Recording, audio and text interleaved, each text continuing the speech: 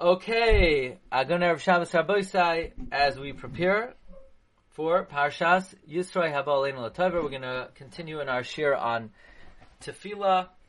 The shir on Tefillah are sponsored by Rabbi Tzal Rose and family, L'Zecher Nishmas Tzvi Ben Levi Yitzchak, and this month's learning, the learning of Chodesh Shvat, is dedicated in memory of Meir Ben David, by Mr. and Mrs. David Israeli of Great Neck. Neshama Shem Aliyah be a male Yerusha for his whole family. Abiyas Goyal Tzedek. So today we're going to be learning about the third Hallelujah Ki Tov Zamra, and we're going to be learning some of the thoughts of Rav Avigdor Miller Zecher Tzaddik Livracha. I do have to say that Rav Schwab's approach to Tefillah has, I don't want to go over the top, changed my life. Yes. It has changed my life. It has changed the way I daven. My davening is infinitely more meaningful based on Reb Schwab's approach, because now I have a structure. I know what I'm doing, and according to Reb Schwab, again, Pesukei Zimra has 5 parts. Nigadelcha are the braiding of tefillah, which are Hoidu, Yehi Chavoid, followed by Nishabechacha, Ashrei, where we praise HaKadosh Baruch Hu, even for things that don't seem good in this world. Unifa'ercha is the crowning glory of world history, the Achros Hayamim, and therefore the 5 Hallelujahs correspond to 5 eras of Achros Hayamim. The first one corresponding to the era before the coming of the Mashiach, and it's telling us to trust only in God and don't be hopeful to false messianic fervor. Al tivtechu v'nadivim, but rather yearn for Yimleich Hashem li'olam l'kayach tzion. The second Hallelujah is a reference to the coming of Mashiach, and it's the song of the Ruach. Ashrei is the song of the Guf. The first Hallelujah is the song of Halali Nafshi, and the second Hallelujah is the song of the Ruach. Ruach is a reference to the coming of Mashiach. And in this Hallelujah we talk about all the blessings that will occur in the coming of Mashiach. There will be rain, and God will teach us a new Torah. And according to Reb Schwab, the snowfall is a mashal to how God will influence us with Torah. It won't be beyond our faculties. It will be one crumb at a time. Now let's see the thoughts of Harav Avigdor Miller, Zecher Tzaddik Livracha. Hallelujah ki tov zarma lekeinu. It is good to sing to God. Now, Rav Miller learns Hallelujah means to be excited about praising Hashem. Why should we be excited? Because it is good to sing to God. Now, what does it mean it's good? It doesn't mean that's good, but lollipops are good, and salami sandwiches are good, and pizza is good, and it's also good to sing to Hashem. No. Ki tov zamra lekeinu means it is good, and this is the only thing that is good. Not that it's one of many good things, it's the only good. Elokeinu, to sing to our God. Our God means he's specifically associated with Klal Yisrael. This is a principle Rav Miller says that is enunciated 165 times in the Chumash. Now listen carefully. Ki tov zamra Elokeinu. Ki na'im. What does na'im mean? Na'im me'od. Na'im. Mazeh na'im? Sweet. Why is it good to sing to Hashem? The answer number 1 is, it's sweet. Naveh. Naveh means it's appropriate. These are 2 reasons why it's good to sing to Hashem. Number 1, ki na'im. It is sweet. What exactly is sweet about singing to Hashem? Says Rav Miller, there's sweetness in this world, there's sweetness in the world to come. Praising Hashem sweetens one's physical life. Person wakes up in the morning, says, you know what? A lousy day. Nothing good. I don't expect anything good to happen today. He gets up, he brushes his teeth, he gets dressed, he walks out to shul, and he's grumpy, And he comes home, and he eats breakfast, and he's thinking, nothing good is happening today. Nothing good is happening today?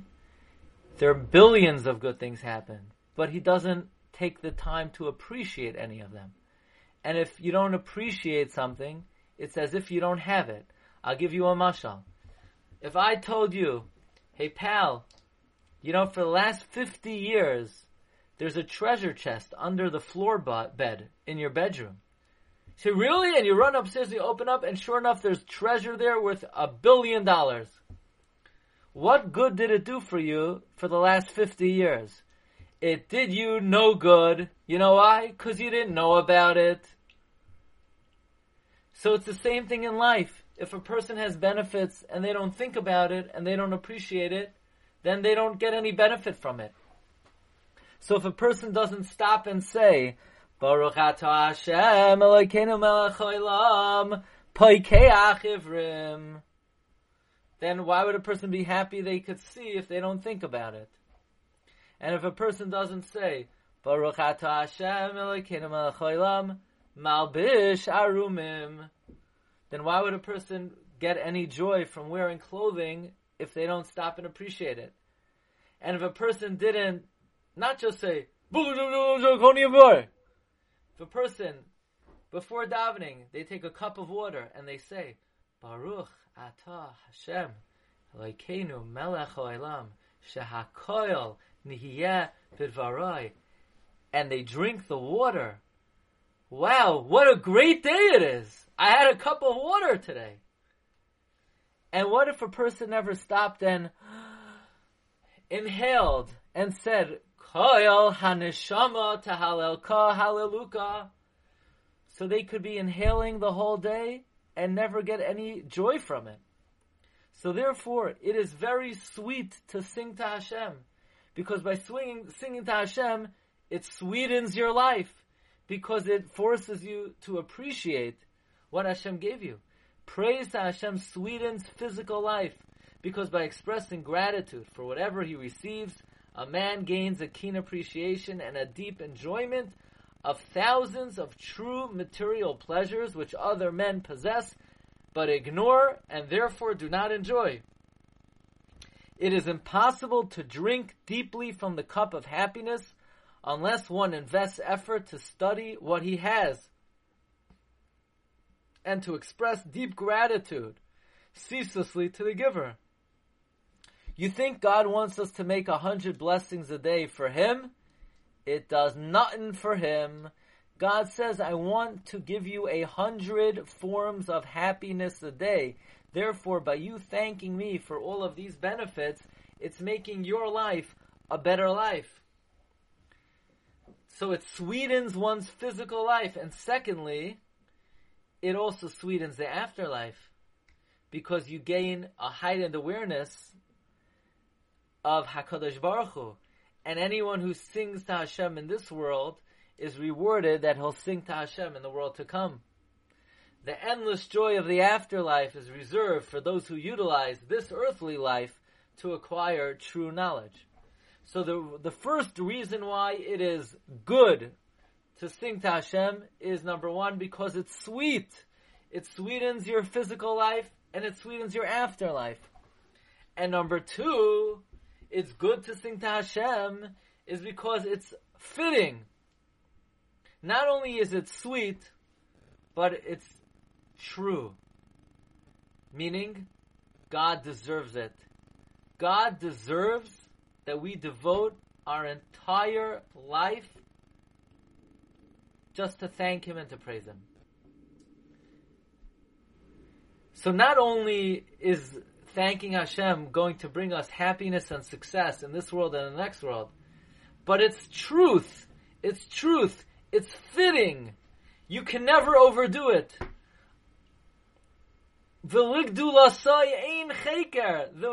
As much as you're going to thank and praise Hashem, you haven't even begun to scratch the surface.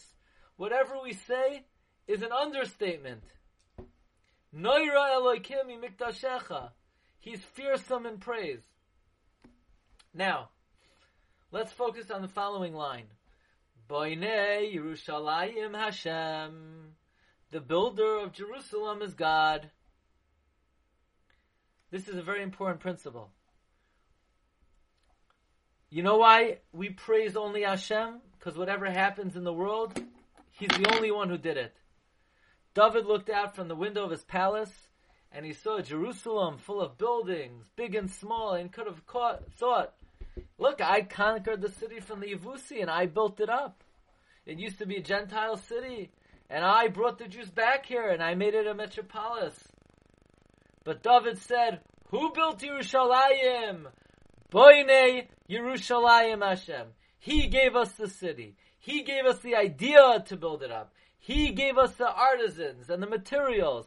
He gave skill to the workmen. He's the builder.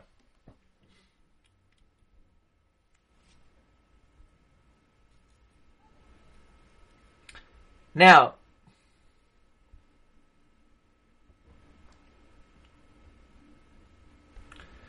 Nidche Yisrael Yechanes. He gathers the dispersed of Israel.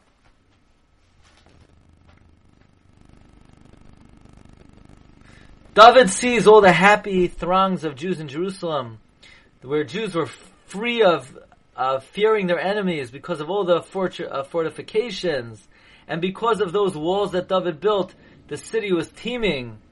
So David could have thought, look, I built up Yerushalayim. I brought the Jewish people back. No, David said, Nidche Yisrael Yechanes.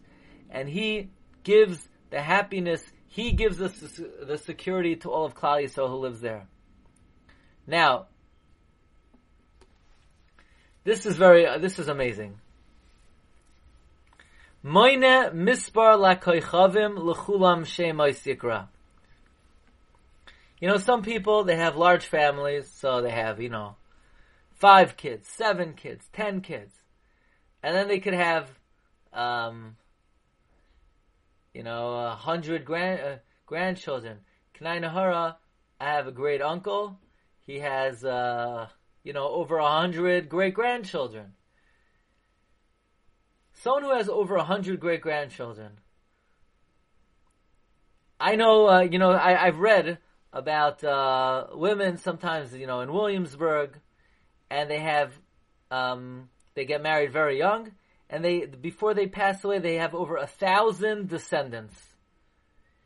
Do you think this lady in her 90s knows the name of all 1,000 of her great-grandchildren? Highly doubtful. I don't know if too many great-grandparents could name all their great-grandchildren. So there's so many stars. Let's talk about the stars. The enormous number of stars and their seemingly random disposition are part of a grand and calculated plan. Their number and their positions are ordained purposely by the Creator. The existence of each of the trillions of heavenly bodies and its precise position in space are foreordained and are essential. They show Hashem's power. Number one, the almost infinite number of stars, far beyond anyone's ability to calculate. So the number of stars are infinite, and the distance, the vast distance between the stars, traveling at the speed of light, one's lifetime would not provide a person enough time to get from one star to the next. So you think about it. Think about a creator who created an infinite number of stars, and the space between one star and the other would not even provide someone traveling at the speed of light. A lifetime would not provide the amount of time it would take. When you think of that, you have a little Yiras Haroimimos of the sheer power of the Creator. Their infinite number of stars. Let's say somebody were able to fly from star to star. Now that would take forever. And he would just write down 1, 2, 3, 4. If when he got to star 7,000 and he could name the name of every star, it would be a marvel. And yet the Creator created trillions of stars and He knows each one of their names. and he could, in one moment, and he knows each one's characteristic, and he doesn't lose sight of any one. Name doesn't just mean the name, Pluto, Neptune. It means specification, size, chemical composition, color. No detail is lost to the Creator.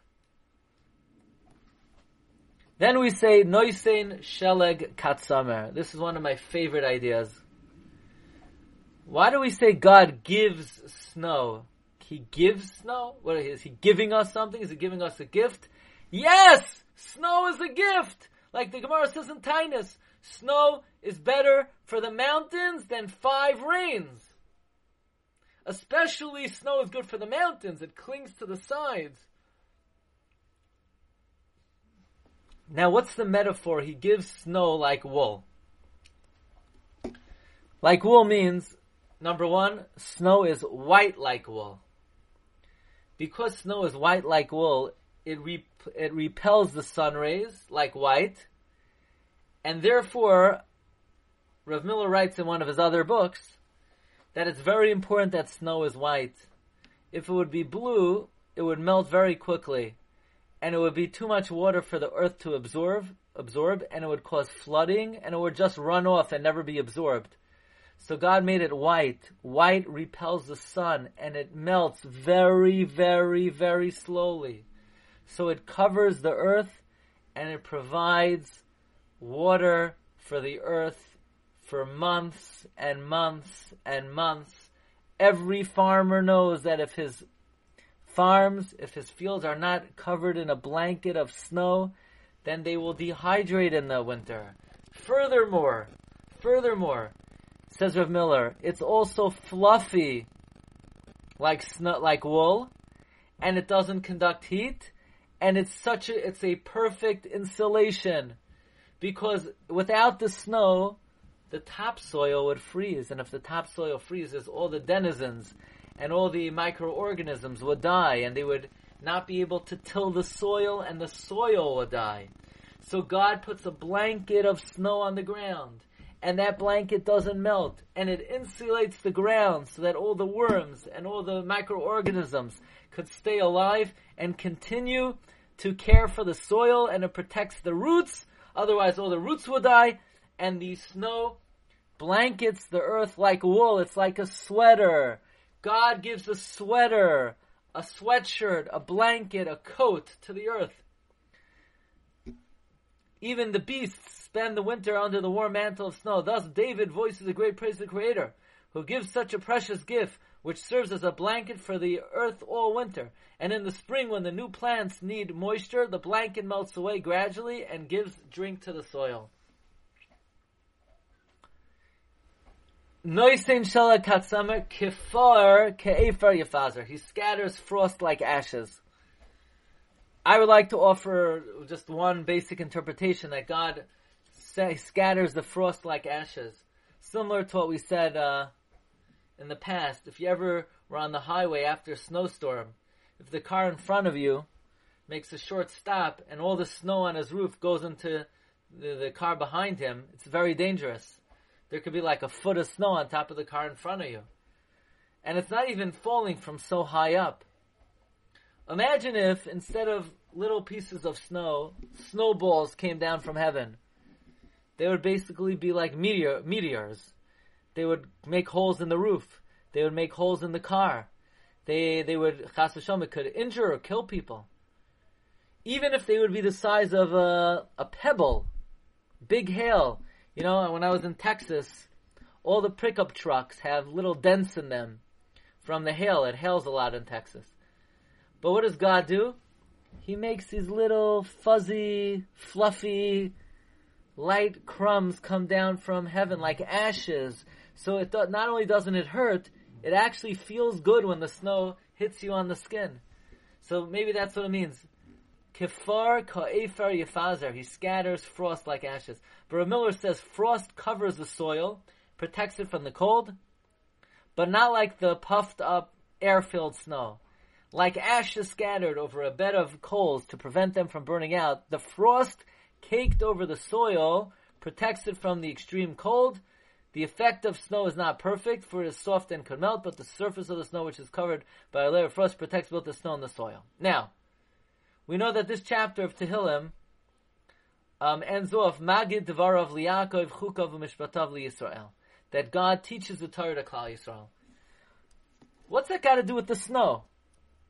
So last week we learned from Reb Schwab that when Mashiach comes, God will reveal to us the raw Torah on high, which is such an awesome body of wisdom that we cannot assimilate it, we cannot understand it unless God feeds it to us in little small pieces like the snow. But Rav Miller says something really beautiful. This chapter of Tehillim ends off Magid Dvarav Liyaakov Chukav Mishpatav Yisrael, that God gave the Jewish people the great gift of the Torah. The Torah and prophecy are the greatest of gifts. But there's an important reason why they're mentioned at the end of all the benefits given by Hashem. Why do we first have to talk about the rain and talk about the snow and talk about all the other gifts God gives us and only then thank Hashem for the Torah?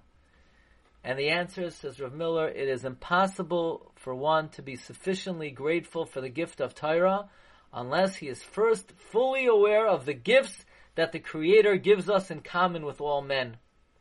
One cannot be grateful for the benefit of being a Jew unless he is first grateful for the benefit of being a living human being.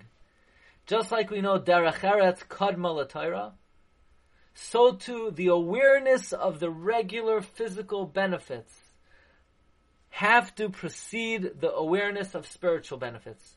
Before you could be grateful to God for the Torah, you first have to be grateful for sleep, for food, for drink, for air, for the senses, and all the gifts of life.